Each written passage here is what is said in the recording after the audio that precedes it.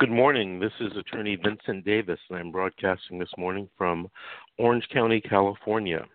The name of this show is Get Your Kids Back Now. This show is dedicated to keeping families together and to fighting the tyranny of CPS and DCFS social workers. A secondary purpose of the show is to educate parents and relatives, or to at least show them where to get the necessary information for their fight. The final purpose of the show is to remind the people that change can be effectuated at the ballot box at the state and federal levels. Let us unite, vote, and elect those who will make the necessary changes to keep our families together. Good morning. It is Saturday morning, 8 a.m., July 23rd, 2016. Today's show is going to be focused on bringing lawsuits against social workers in counties. A number of people have asked me, hey, why don't you ever talk about some of the work that you do in representing people in civil rights cases against social workers? And the reason why I haven't is because the focus of the show is getting your children back through the juvenile dependency courts and trying to help people and educate people on that particular subject, which is different from suing a social worker in state or federal court asking for money. Because in a civil case, you cannot get your children back. You can only sue for money. In the juvenile court, if the court has jurisdiction over the children, that is the only place that family, relatives, and parents can go to try to get custody of children who are in foster care. Our phone lines are backing up, so I'm going to take a call right off the bat before we get into the subject of suing social workers. The first call I'm going to take is area code 562, ending in 17. Good morning. Hello, I'm Vincent. with Attorney Vincent Davis. Yeah, hi, Vincent. Hello. Can you hear me? I can hear you loud and clear. Did you have a story to share, or did you have a Yeah, question? I really have a story to share. It's been really frustration.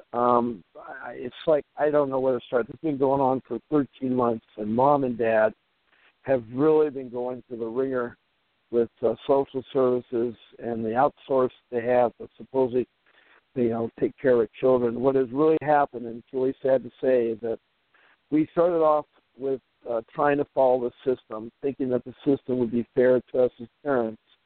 And we, at first, because of our financial situation, can only afford what they provide us as public defenders who, sad to say, and if people listen out there, try to get yourself a paid attorney, a good attorney that will represent you, because the public defenders or the defenders that they have you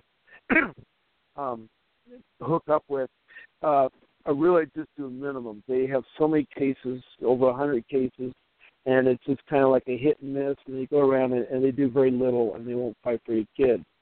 What's happened is that Mom and Dad have completed all the requirements of the case plan as far as reunification. What has gone worse is that every visit, every week, the rules have changed. It's gotten to the point where it's so degrading, and our kids now, even the last visit that Mom and Dad have, the kids are no longer allowed to put their arms around their parents. They have to stand like soldiers with their hands to the side. And what has happened is that the staff that's taking care of the kids are so corrupt. The system is so corrupt from top to bottom.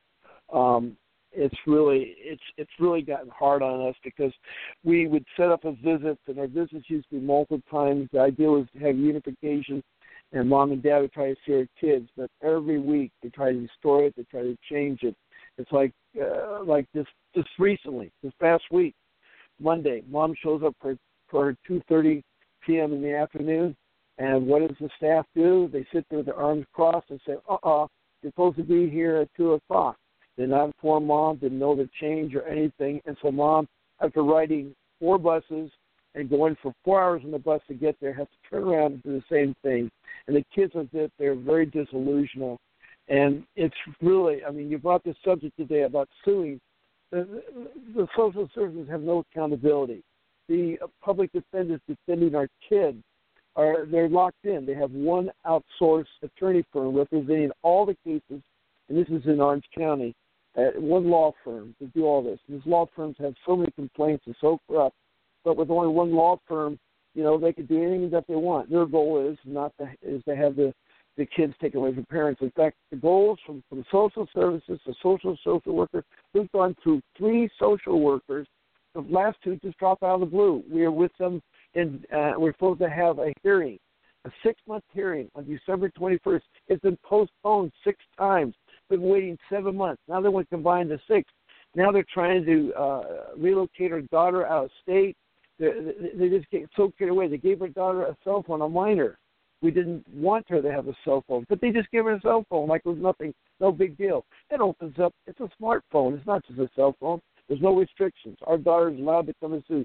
Our kids are supposed to tell us that they cannot make it for some type of a reason, like they're sick or an activity. Now she doesn't want to see mom because why? Because mom and dad are saying she doesn't want her to visit a bad aunt, an aunt that got her older daughter into drugs, got her older daughter into a lot of problems back there, and no boundaries, and someone who works 60 hours a week. There's so many issues, Vincent, that come down these past 13 months. It's unbelievable. We're so far backwards and so far, and now they want to dump all this on a hearing coming up, and we have a whole list of things that's going to take months and months to have them all said, to get the witnesses come and to get everything there. It's just on and on. And I'm telling all your listeners out there that the system is not working. The system is bad, and it's got to be stopped. It's got to be stopped because right now we're a class example because financially I lost my job. Is why I get away from this. Is if I had the money, I would not have been in the situation I am in. I'm just appalled by what's been going down, Vincent. Well, I can share your frustration. I am sorry that you are going through this, and the best I can do is try to keep the faith. Things will change, and you will prevail in your case. Yes, we just thank you for calling. Thank you, Vincent, for listening, and thank you, listeners. But fight for your kids, listeners. Fight for your kids. And Vincent's got a lot of things behind him, so get a good attorney and fight for your kids. Thank you for your call, sir. The next call I'm going to take is also from area code 562, ending in 48. Good morning. You're on with attorney. Good morning. How are you? I'm doing well. Thank you. Did you want to share a story or ask a question this morning? I could share a story. I just first of all want to say I appreciate you and your team. My little girl's asleep right now in my house because of you guys. You've done a wonderful job. I got into this whole thing blindfolded. Get drug out for a long time because I started out with public defender. And again, they don't do much. I'm a non-offending father. And it just seems like everybody was against me, and they were telling me no. And I was nice to them. I did not take no for an answer. Every time they threw a no at me, I said, okay, what do I need to do next? To myself. I did my research. I had a regular lawyer on the case. He drug it out. I think he was just getting a paycheck. Fortunately, my mother found you guys, and she went on your site, and it was just a wealth of information on your site, and I really appreciate that. So because of that, I was able to, find out the social worker is supposed to do their due diligence and place my daughter with friendly family members, which they did not do that. They continued to kind of, I don't know how to say it, lead me on that she's okay where she is. She was 2 hours away from me. I made 178 visits to my daughter over a 13-month time. And I just couldn't understand that they had told the caregiver that she would be able to adopt my daughter out. My daughter's African-American, and they told her 90% of the African-American fathers do not come forward for their children, and 95% of the mothers do lose their children to the system. Personally, I'm not African-American, but my daughter's mother is. So they were going on that basis, and, I did everything that I was supposed to do. They asked me to do, well, I started my mandates before they asked me. So I did everything. I jumped on it right away. And it seemed like they were a little bit agitated when I went to my court hearing. And, I'm like, here's this certificate, here's this one, here's this one. I mean, I did a whole bunch of things, 7 or 8 different things. And I'm like, well, you need individual counseling for 8 months. And for me, when they threw stuff at me, I wasn't going, oh, no. I was anxious to get it over with. Okay, let me get started. I got that done. Then they wanted 7:30 evaluation. Okay, I got that done. Oh, the 7:30 evaluation's not good enough. You were too defensive. You need to take another 7:30 evaluation. And I'm like, really? Okay. And I'm thinking to myself, what if I don't pass the test? And the attorney and I had said, it's just a personality thing. Anyway, I passed that. And then they were still not recommending my daughter to come home. Fortunately, I was able to hire your team. You guys went in there and said, stop this nonsense. Let this little girl get home to her father. And it's just been a relief ever since then. And there's a few things, technicalities that you brought up to me where my civil rights have been violated. Like I said, I didn't know anything about that. I knew when they first did this to me, I was thinking, I wish I had an attorney that knew these rules, because I'm not an attorney that knows these rules, but I know my civil rights are being violated, and I know that my daughter's civil rights are being violated. So. Well, thank you for calling, and thank you for sharing that story with us. If you had one thing or 2 things that you wanted to tell our listeners if they're involved in the juvenile dependency court, what would you tell them? Well, I would tell them that you are entitled to a hearing within 48 hours. I did not get that hearing. And that Section 309, I believe it is, Child Welfare Act, their social workers supposed to do their due diligence to place their children with friendly family members, and that should probably be done within the first 30 days. And it took 13 months for them to do that, and I found out that if the foster caregiver has your children for 12 months or more, they can actually adopt them out no matter what you're doing. So you get kind of caught up. The thing that I would tell the listeners, hire Vince Davis' team. You can't go in there blindly. If you don't have the money, do what you have to get the money, because it's about the children. It's not about you and I. And you need to get your children home with you immediately. And I want to thank you, Mr. Davis. Well, thank you, sir. Thank you for calling and sharing. Have a good great weekend. day, sir. Bye-bye. The last caller mentioned something that's important, and I have talked about this section of the California Welfare and Institutions Code, Section 309. I would say, and I don't think this would be an exaggeration, I would say probably in 80 to 85% of the cases, that law is not complied with by the social workers and their agencies. That law requires them to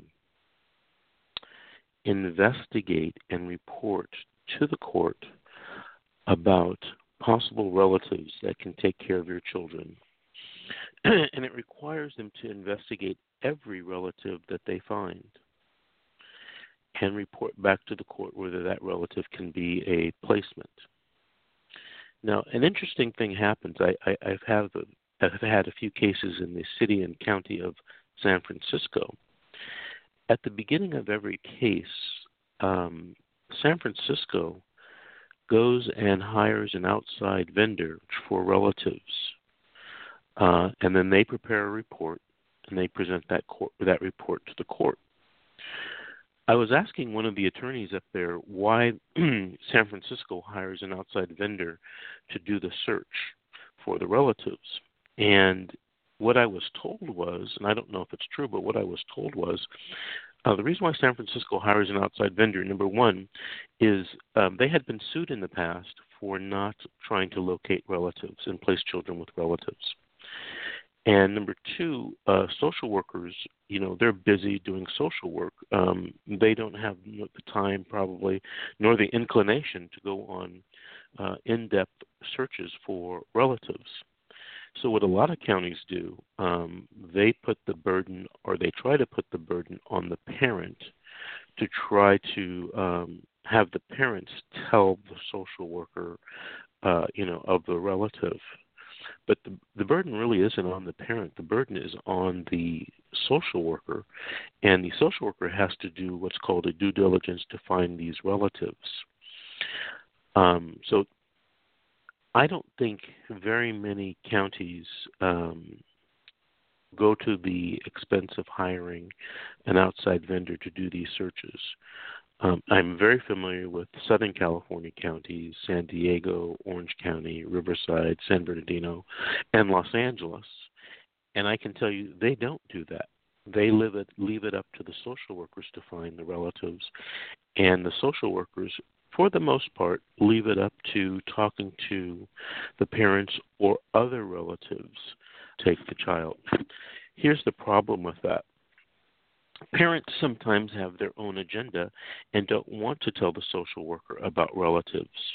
For example, I was involved in a case many years ago where the parents were accused of drug abuse, and neither of the parents wanted to tell the social worker about any relatives because they didn't want the relatives to know what had happened to them. They were embarrassed, and they figured at the beginning of the case, we'll get our drug situation under control. We'll go to counseling, do the testing.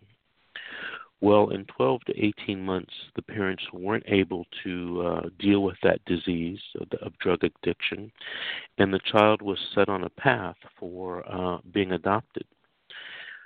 Lo and behold, the parents decide to tell some relatives because it's getting kind of hard to hide the fact that they don't have the children in their custody.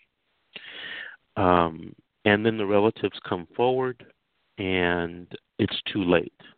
It's too late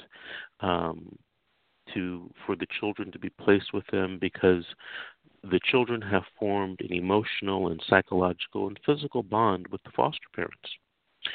And the first thing the judge asked the relatives, well, why didn't you come forward sooner? And the truth was, which I think most people found hard to believe, but the truth was they didn't know. They didn't know that these children were in foster care. And, as parents, you can hide things from relatives that don't live with you. And the parents are always making excuses about where the children were. Relatives didn't know. They accepted those representation by the parents.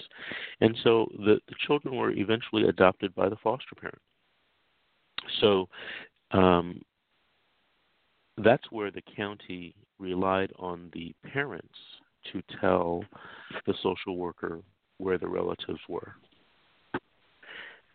It's my position and belief that the law requires the social worker to go out and find the relatives so that they can be placed, so that children can be placed with relatives and not in foster homes.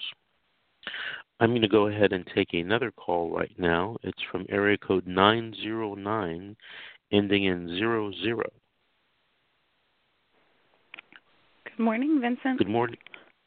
Good morning. How are you? I'm okay. How are you this morning? Good. Did you want to share a story or ask a question? I have a story to share. I'm in the middle of a juvenile dependency case, and I am the offending parent. I was hospitalized back in January because I had an allergic reaction to a medication that was prescribed to me by my primary care physician.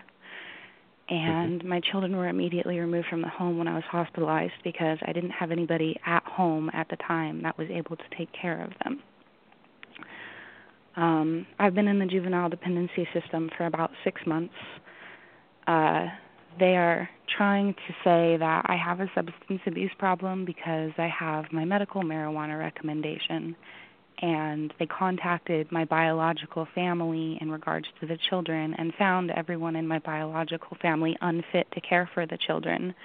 However, my relatives claimed that I have a psychological instability, so instead of looking at my medical record and making sure that I'm physically healthy to care for my kids or looking at what's in my children's best interests, the CFS office has taken it to a substance abuse and psychological instability issue, and they're making it very, very difficult for me.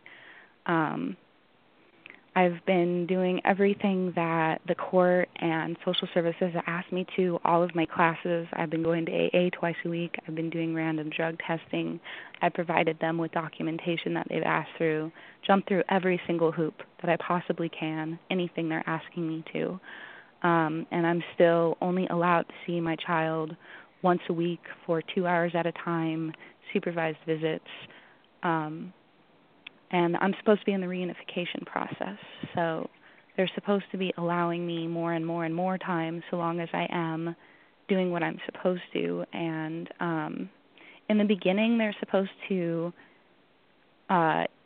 give you or assign you like a parent partner, which is somebody that works for social services. And what happens is they had their children taken away in the past, and after they got their children back, they got a job with CPS, so they're supposed to be able to guide you through successfully getting your children back. They never assigned me one of those. I just got one maybe 2 weeks ago.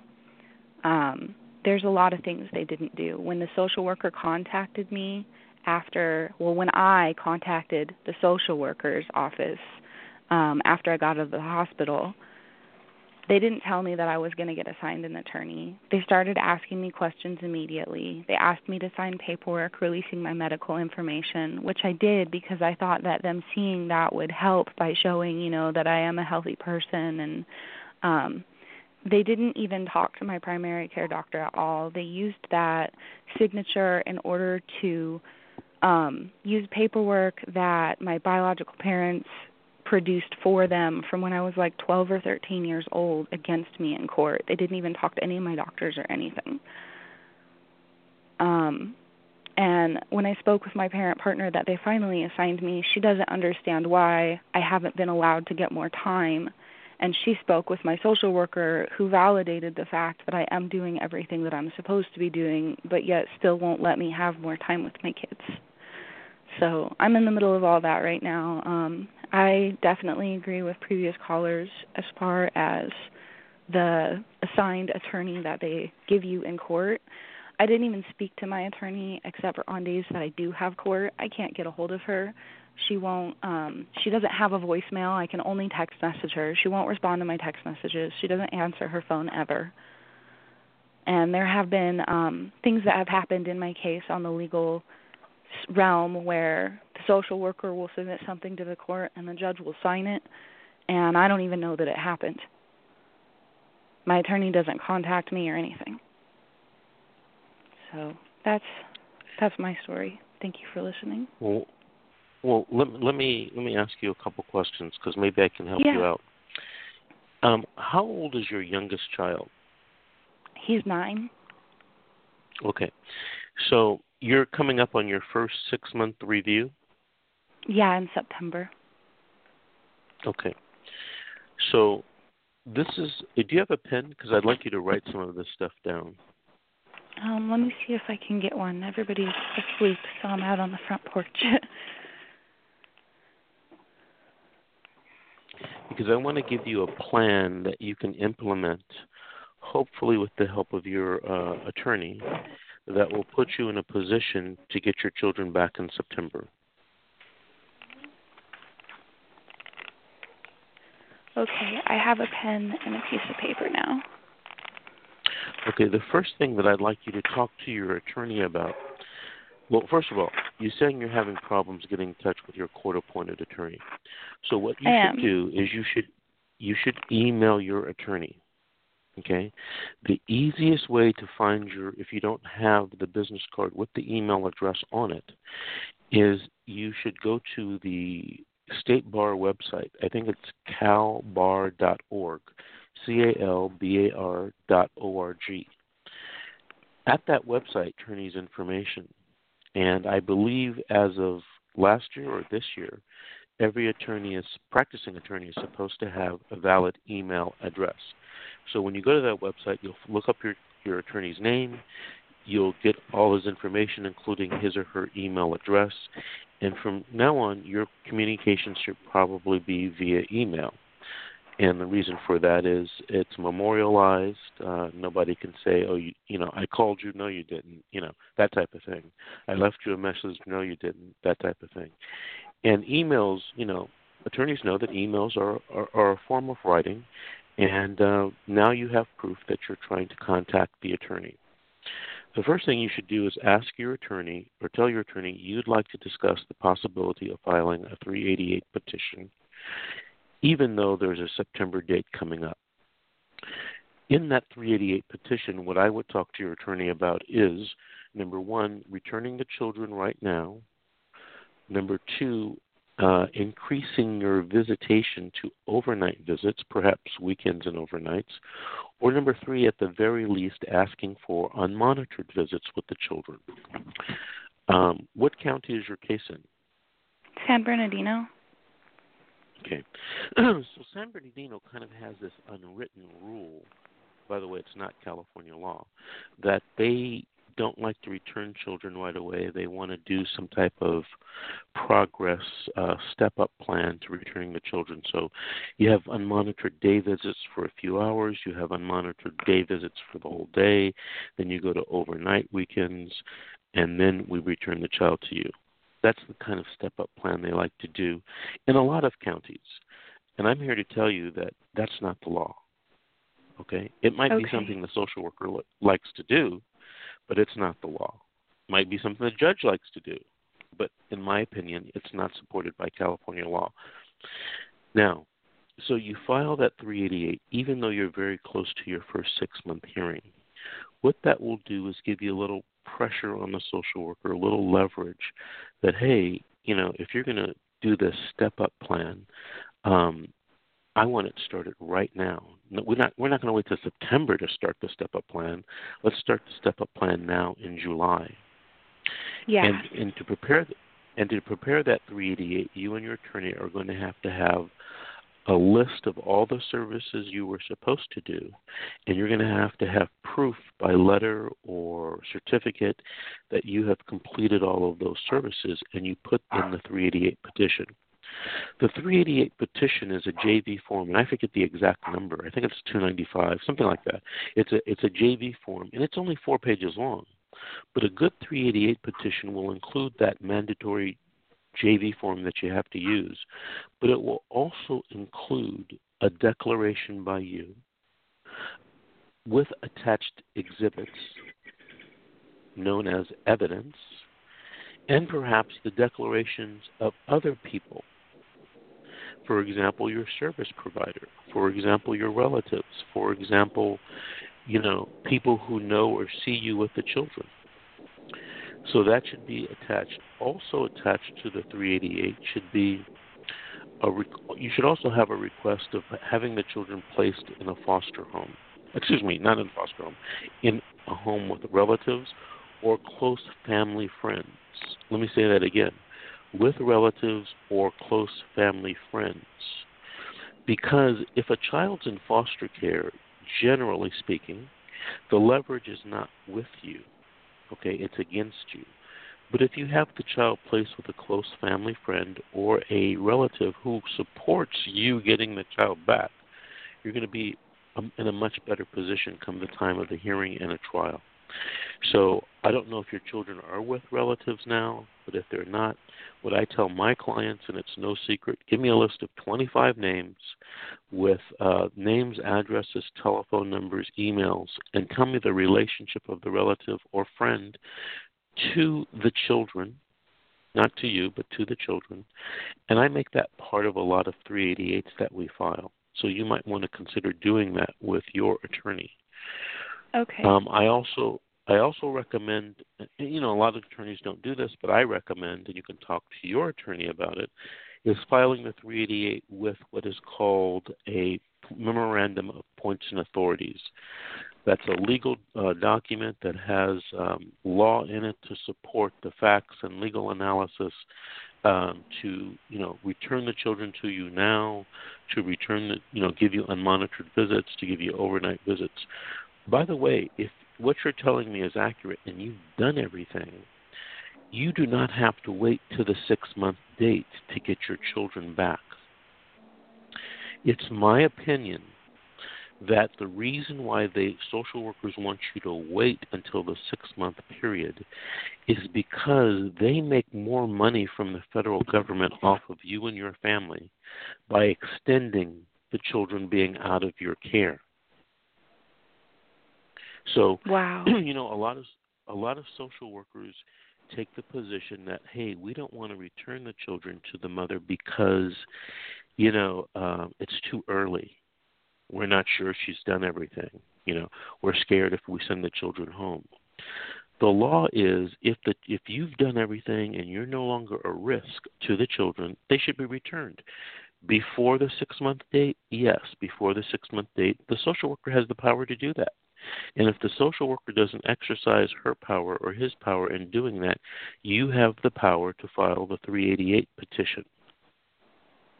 Okay? And by the way, if the judge doesn't give you a hearing on the 388 petition or gives you a hearing and decides against you, you have the right to appeal that to the Court of Appeals. And there are a lot of favorable decisions from the Court of Appeals about judges not granting 388s, about judges not even giving you a hearing on your 388. So the law is there. Now, the practice may not be there in that particular courtroom or that particular courthouse, but the law is there for you to use a 388. It's like your lifeline in your juvenile dependency case, and not enough people use that lifeline. Now, the other thing I want to tell you is, the other thing I want to tell you is, when you file a 388, the code says that the judge must give you a hearing within so many days. And what a lot of judges do to preserve judicial economy, which is not the law, is that if you file, let's say you file a 388 today, you're supposed to have a hearing on that or a denial of that 388 within, I think it's 21 days. I'd have to look at the statute, but there's a time limit.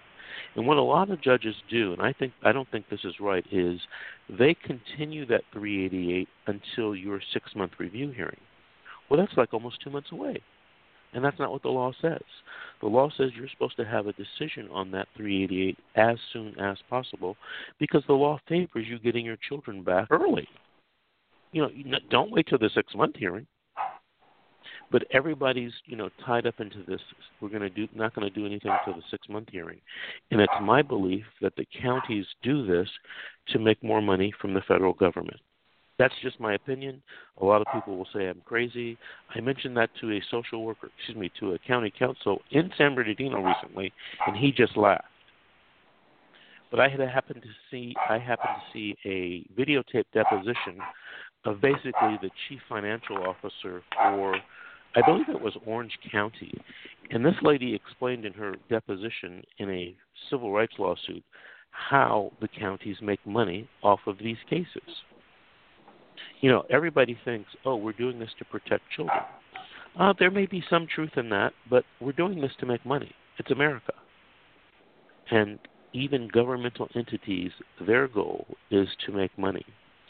Many, many, many years ago, before I became a lawyer, I was a certified public accountant. I'm no longer a certified public accountant, but I worked for an international accounting firm. And the Los Angeles office's biggest client was the county of Los Angeles. And there's something called governmental accounting. Governmental accounting is different from accounting from you and I or regular businesses, but the goal is still the same. They want revenue to exceed expenses.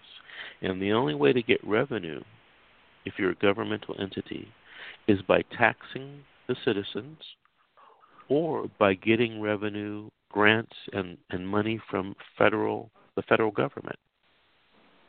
The federal government spends billions and billions of dollars on these juvenile cases, these juvenile dependency cases, nationwide.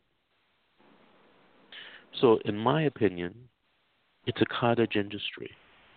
And it's a cottage industry, unfortunately, that where people and families get torn apart and they get destroyed. And I think that if it happens to one family, it's too much. It's just too much. So what you should do is, email your attorney, try to get your attorney, him or her, to work with you. Now, sometimes if you had listened to the, and by the way, I want to say this, all court-appointed attorneys are not bad. All right? I used to be a court-appointed attorney many, many, many years ago. I know people who are very good court-appointed attorneys now. The problem is court-appointed attorneys are like everything else in life. There's some really bad ones, there's some really good ones, and there's a lot in between. And sometimes, when you're talking about your family and trying to get your family back together, that's the number one thing on your mind. Unfortunately, because of the number of cases attorneys have, court-appointed attorneys have, that may not be the number one thing on their mind. So sometimes you have to pick up the mantle and work with your attorney and kind of nudge your attorney to do things on your case. You don't want to do anything without consulting your attorney, though, because I don't know about your case. I haven't reviewed it. So, I'm talking just off the top of my head. But your attorney will know your case, and you should confer with your attorney. Now, if it gets to a point where you can't fit that square peg in the round hole and you just decide your attorney's not going to do it, and I get a lot of calls like that, then you need to consider, you and your family, hiring a private attorney. There are several good private attorneys that handle cases in San Bernardino, including my firm, and, you should probably have a free consultation and find out if they can help you if your court-appointed attorney will not. But give your court-appointed attorney a chance.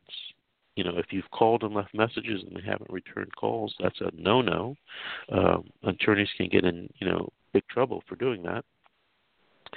But you don't have to have that he said, she said, argument. Oh, you didn't call me. Yes, I did. No, you didn't. Just send the email. Okay. That's a digital record that will last forever. Yeah. All right. All right. I want to thank you so much, Vincent. Thank you for calling in, and good luck to you, and have a good weekend. You too. Thank you.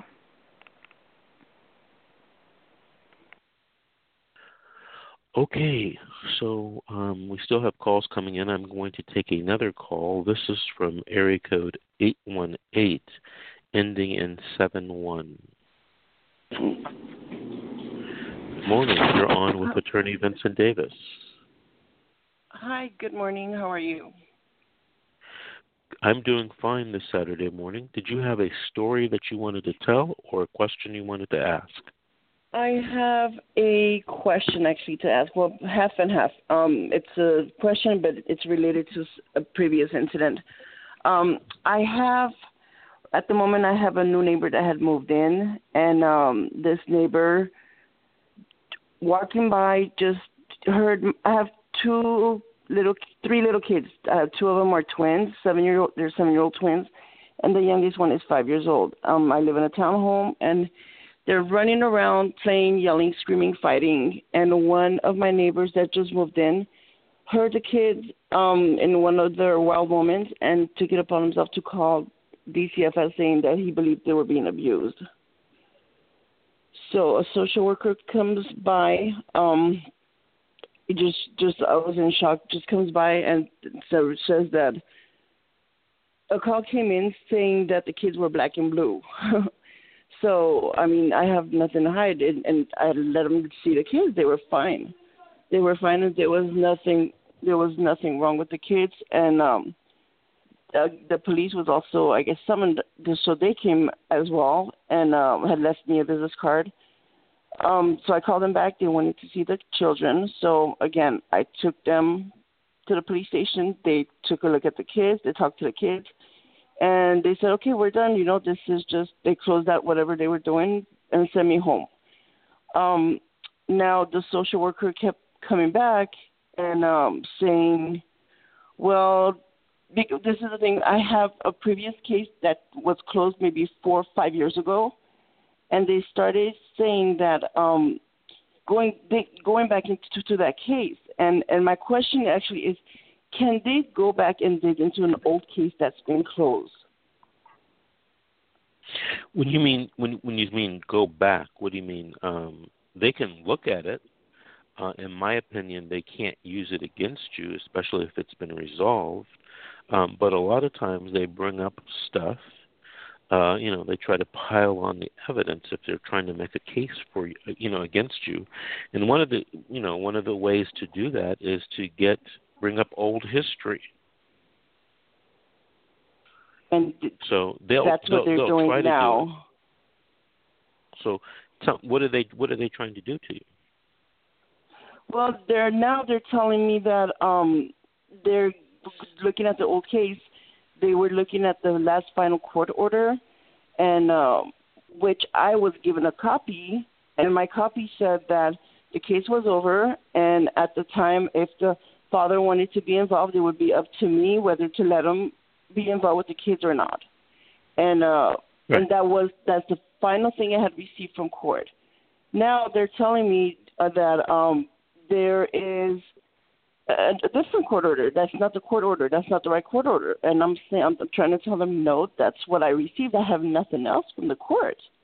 And they're saying that it said that the father is not allowed to be around the kids unless he goes back to court and goes through the whole process of whatever it is he needs to do to be involved, to be allowed to visit the children. Mm-hmm. So now, and did you wait? Hold on, it's important. Did you ask them to email you or fax or mail you a copy of the court order they're referring to? I did myself, and my sister also, who's a licensed clinical social worker. She kind of got involved as well because she asked the same questions, and I asked the same questions as well, and it took them 4 days to respond, and what they sent me at first was an email, and it was just a typed up rules or, orders supposedly that were from court, but it was not on a court letterhead or court paperwork. It was just typed up. And then again, I said, well, do you have the originals? Because this is not what I have. And I had showed them what I had from the court. Then it took another 5 days before they emailed me something that I have never received, I don't have. And it looks very odd what the paperwork is, and I'm not even sure if that's really real or not. I have my doubts because it's something I've never, ever received. They told me that after my case closed, the last hearing I had was June 15 of 2012. They said that after that last hearing, there was another hearing that was held 5 days later, but I had no knowledge of. So I'm thinking, if my case closed and that was the last hearing, why would there be another hearing afterwards? So what they're showing me has a different date than what I'm being given, than what I was given. So I'm not really understanding what's going on there. And I feel like they're trying to build up a case to open up a case against me.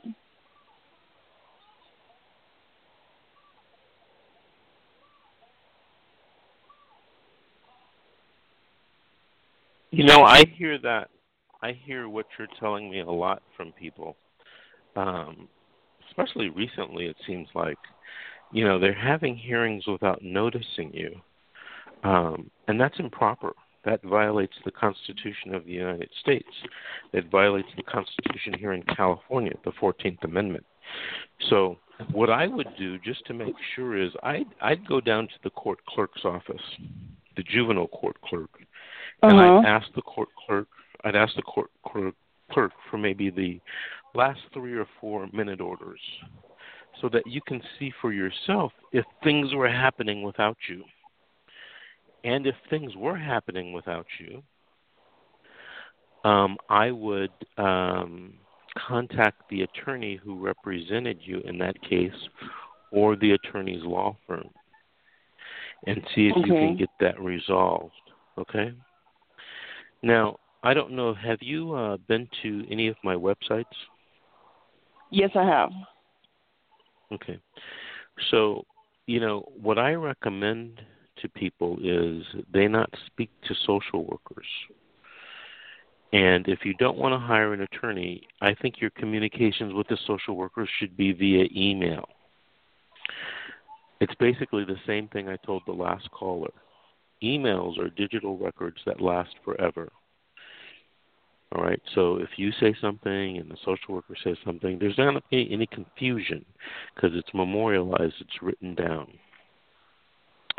If they are still investigating you, they are indeed trying to investigate you to start a juvenile case in the juvenile dependency court, or they're trying to start something called a voluntary case to make you do certain parenting, counseling, and, all that type of stuff. Again, it's my opinion that they're doing that because that's the way they make money. That's the way they sell their services, and they charge the federal government for doing that. Now, what I also would do is I would contact when you go to court, you can get certified copies from the clerk's office. And those certified copies you can use and show the social worker that perhaps, it's not the minute order in the case. Now, I don't know if you know this, if you've been watching in the news, but there are 4 or 5 social workers being criminally prosecuted for lying in the Lancaster little boy. Yes, so you have heard of it. So, and yes. those social workers, by the way, are facing years in state prison for lying to the court, as well they should be. I was involved in another case where my client was suing some social workers and the county of Los Angeles. And in the videotape deposition, the social worker admitted to lying and admitted to using documents that were forged. Can you believe that? Wow. If you did that, you'd be in jail. You'd be in jail. Wow. So this social worker, in my opinion, social workers are not above, showing you something that may not be accurate. I was involved in a case in Orange County maybe a year and a half ago where the social worker lied on the stand. The judge knew it, brought in 2 other social workers to corroborate her story, and one of them said that it wasn't true, and one of them said something to the effect like, I'm not lying for her. Okay? Oh, wow. So social workers, using the funny documents or saying something that's not true is not a rare thing. It happens all the time. We have a case right now where we're suing a social worker. Get this. She forged my client's signature on some documents. Oh, my gosh. I believe it. That should not be happening. It's just...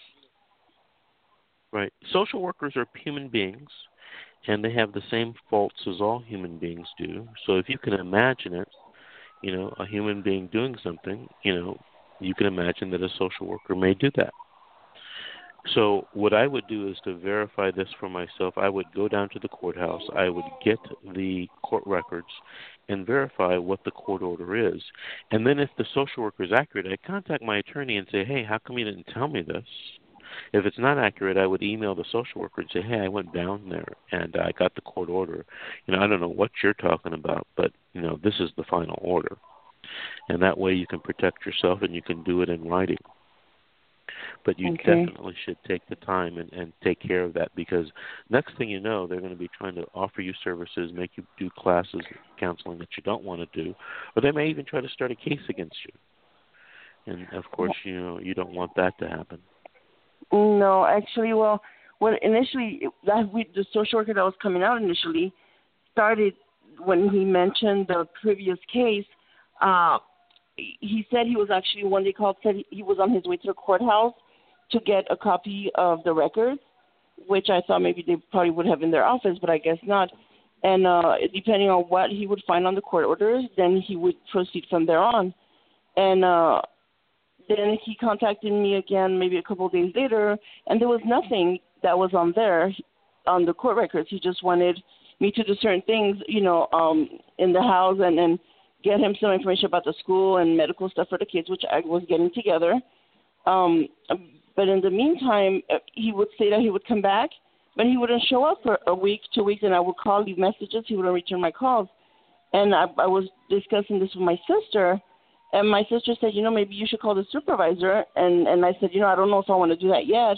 So she ended up following up with the supervisor and letting the supervisor know what's going on so that, this wouldn't turn around and be something about me not cooperating with them. Now, I'm not sure whether they bumped heads or not with the social work, my sister with the supervisor, but from there on, this social worker never came back again. Another one came to the house, knocked on the door and said, you know what, I'm here to close your case. And we were like, okay, fine, and he walked in and the whole thing just flipped around to this whole bringing up the old case, that there was a court order and this and that. And I'm like, but the social worker that was here 2 weeks ago said there was nothing.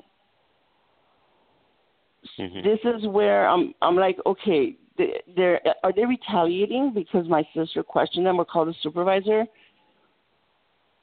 This is where I'm like, it's really, and they're planning on being at my house on Monday at 10 a.m. to go over their concerns or whatever else. And I asked them, I said, are you guys trying to open up a case against me? Because I'm not about to do that.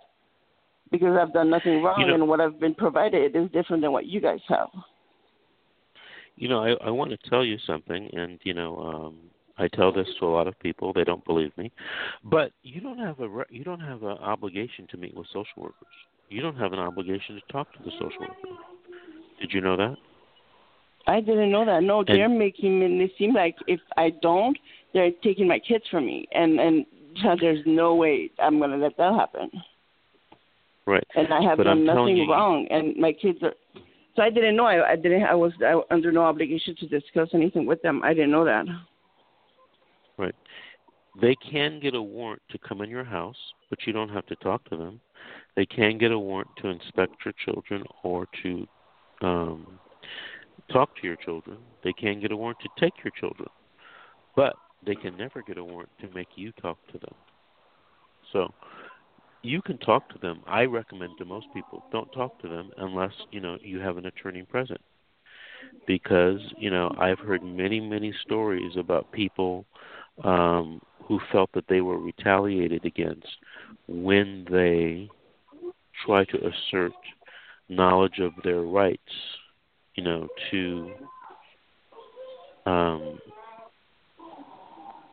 the social worker. I think, I get the impression from some stories that the social workers, don't like people who are asserting their rights and the protection the law affords them. So, social workers are trained investigators. They're trained at questioning. They're trained at, gathering evidence. And a lot of people think, just ordinary people, parents, they think that they can stand their ground with social workers, and it's not true. So be very careful when you meet with social workers, the things that you say, the things that you do, because you may see it later on in a report and you will think, oh, that's not what was said. It was taken out of context. Or you might say, hey, that's a complete lie. I already saw that. I've already seen it. Yeah. Yeah, I see it hundreds and hundreds and hundreds of times from people telling me, you know what, I didn't say that to the social worker, or I said the exact opposite. Somebody last night was just telling me that they were interviewed by a social worker, and they told the social worker that they hadn't seen the father, in a couple of years. And when she got the report, the social worker said, mother and father are together all the time. This is about 360 degrees different. So, be very careful. What a lot of people are doing now is asking the social worker to tape record their conversations. And social workers in Los Angeles especially, they don't agree to that. And I've always wondered why. But, ma'am, I want to thank you for your... that was my plan, is to record their conversation if I do meet with them on Monday. But what would you recommend? I meet with them, or do I cancel it? I did, speak with your office, and I was hoping, to be able to have you as my attorney, of course. But I don't know if I should cancel it or postpone it or just not talk to them. In my opinion, from what you've told me so far, you should cancel it and tell them, hey, I'll meet with you, but my attorney, Vince Davis, says he has to be there. Please call him and reschedule the appointment. We do this all the time. Happens all the time. Okay. And even if the police, let's say LAPD has said this and found that this is ridiculous and closed their case, the social workers don't rely on the police's opinion, or it doesn't matter what the police thinks? Well, it does matter, but the social workers don't rely on it, and they can do their own investigation. Interesting. Okay. All right. Well, thank you so much, Mr. Davis. Thank you for calling. Have a good day. Thanks. You too. Bye-bye. Okay, we're running out of time here this morning. Wow, that hour really went fast. I'm going to try to take one more call. It's from area code 661, ending in 37. Yay! Hello. Hi, how are you today? I'm doing fine. Did you have a story or a question? Kind of both. Okay, this is what's going on right now. I'm going to be honest. I went down to the sheriff's station and I fabricated a story against my husband because he was being unfaithful. And what I did, I'm sorry. Hello? Yes, I'm listening. I went back down to the sheriff's station to tell them that I did fabricate the story, but the sheriff had called Child Protective Services on me. Yes, baby. Okay, turtle? Sorry about that. So the sheriff department called Child Protective Services saying that my kids were being emotionally abused, all of that. Now, I ended up getting into it with the social worker. This is kind of hard to talk with my son. What do you want, honey? Ma'am? Natasha's coming. Yeah, sorry about that. So to make a long story short, I ended up getting into it with the social worker. So the social worker ended up fabricating a story against me. And now that I don't have that social worker, I have a new social worker. She told me that my case should not have been open because I never failed to protect my children. But they're putting on there that I failed to protect my children. Along with that, they had me to do a 7:30 evaluation. And on the 7:30 evaluation, it said that I scored so high, which is a 91. No one in the general population can score that high. Therefore, my tests are invalid, and all of the tests are invalid because it's not my true functioning. So I want to know what can I do as of now, because they don't have anything on me. They don't have anything in the past on me. They're trying to say now that I have mental issues, now that they really can't come up with a real mental issue. They saying I have an unspecified personality disorder. They're just trying to come up with a lot of things, and they wanted me to sign a plea bargain. I'm sorry, what did you say? Let me answer the question because we're running out of time. Did they just tell me yes or no? Did they start a juvenile case against you? Yes, they did. I go to trial September the 23rd. Okay, and this is what I want you to do. Hold on, I'm going to tell you what to do. I want you to call my office. I want you to make an appointment for a free consultation, either in person or over the phone. And I'll tell you in detail what you should do. Thank you for calling me this morning, and please listen in next weekend. Thank you. Okay, we're running out of time. I want to tell everyone that next weekend we'll continue the show about suing social workers, and we'll continue taking your calls every Saturday morning from from 8 a.m. to 9 a.m. The call-in number is 646-668-8791, and you can listen to us. The shows are taped at talkradioexperts.com.